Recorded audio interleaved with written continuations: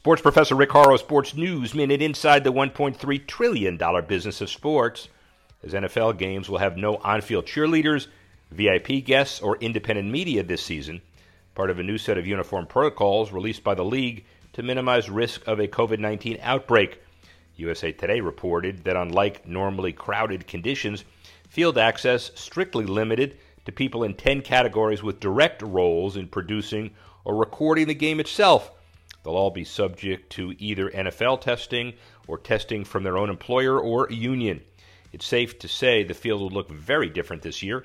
There will be markedly fewer people in and around the field, certainly very restricted access, said NFL Chief Medical Officer Dr. Alan Sills.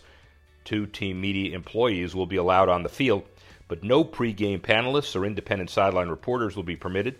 Also banned from the field, athletic trainer spotters, cheerleaders, mascots, guests, and non-working or non-essential team staff.